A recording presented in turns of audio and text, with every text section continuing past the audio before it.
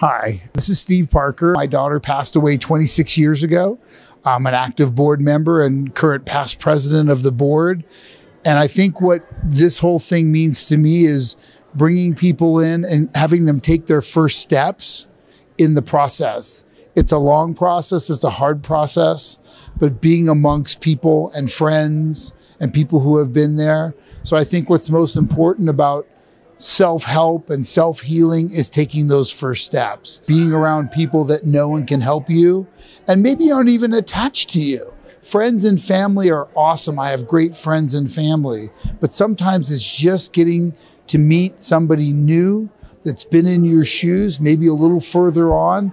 That's what I hope to do. If I can touch one person at this conference and ease their pain or give them a little bit of hope, that years later, time later, that they'll feel better, they'll feel whole, and stay close to their lost child.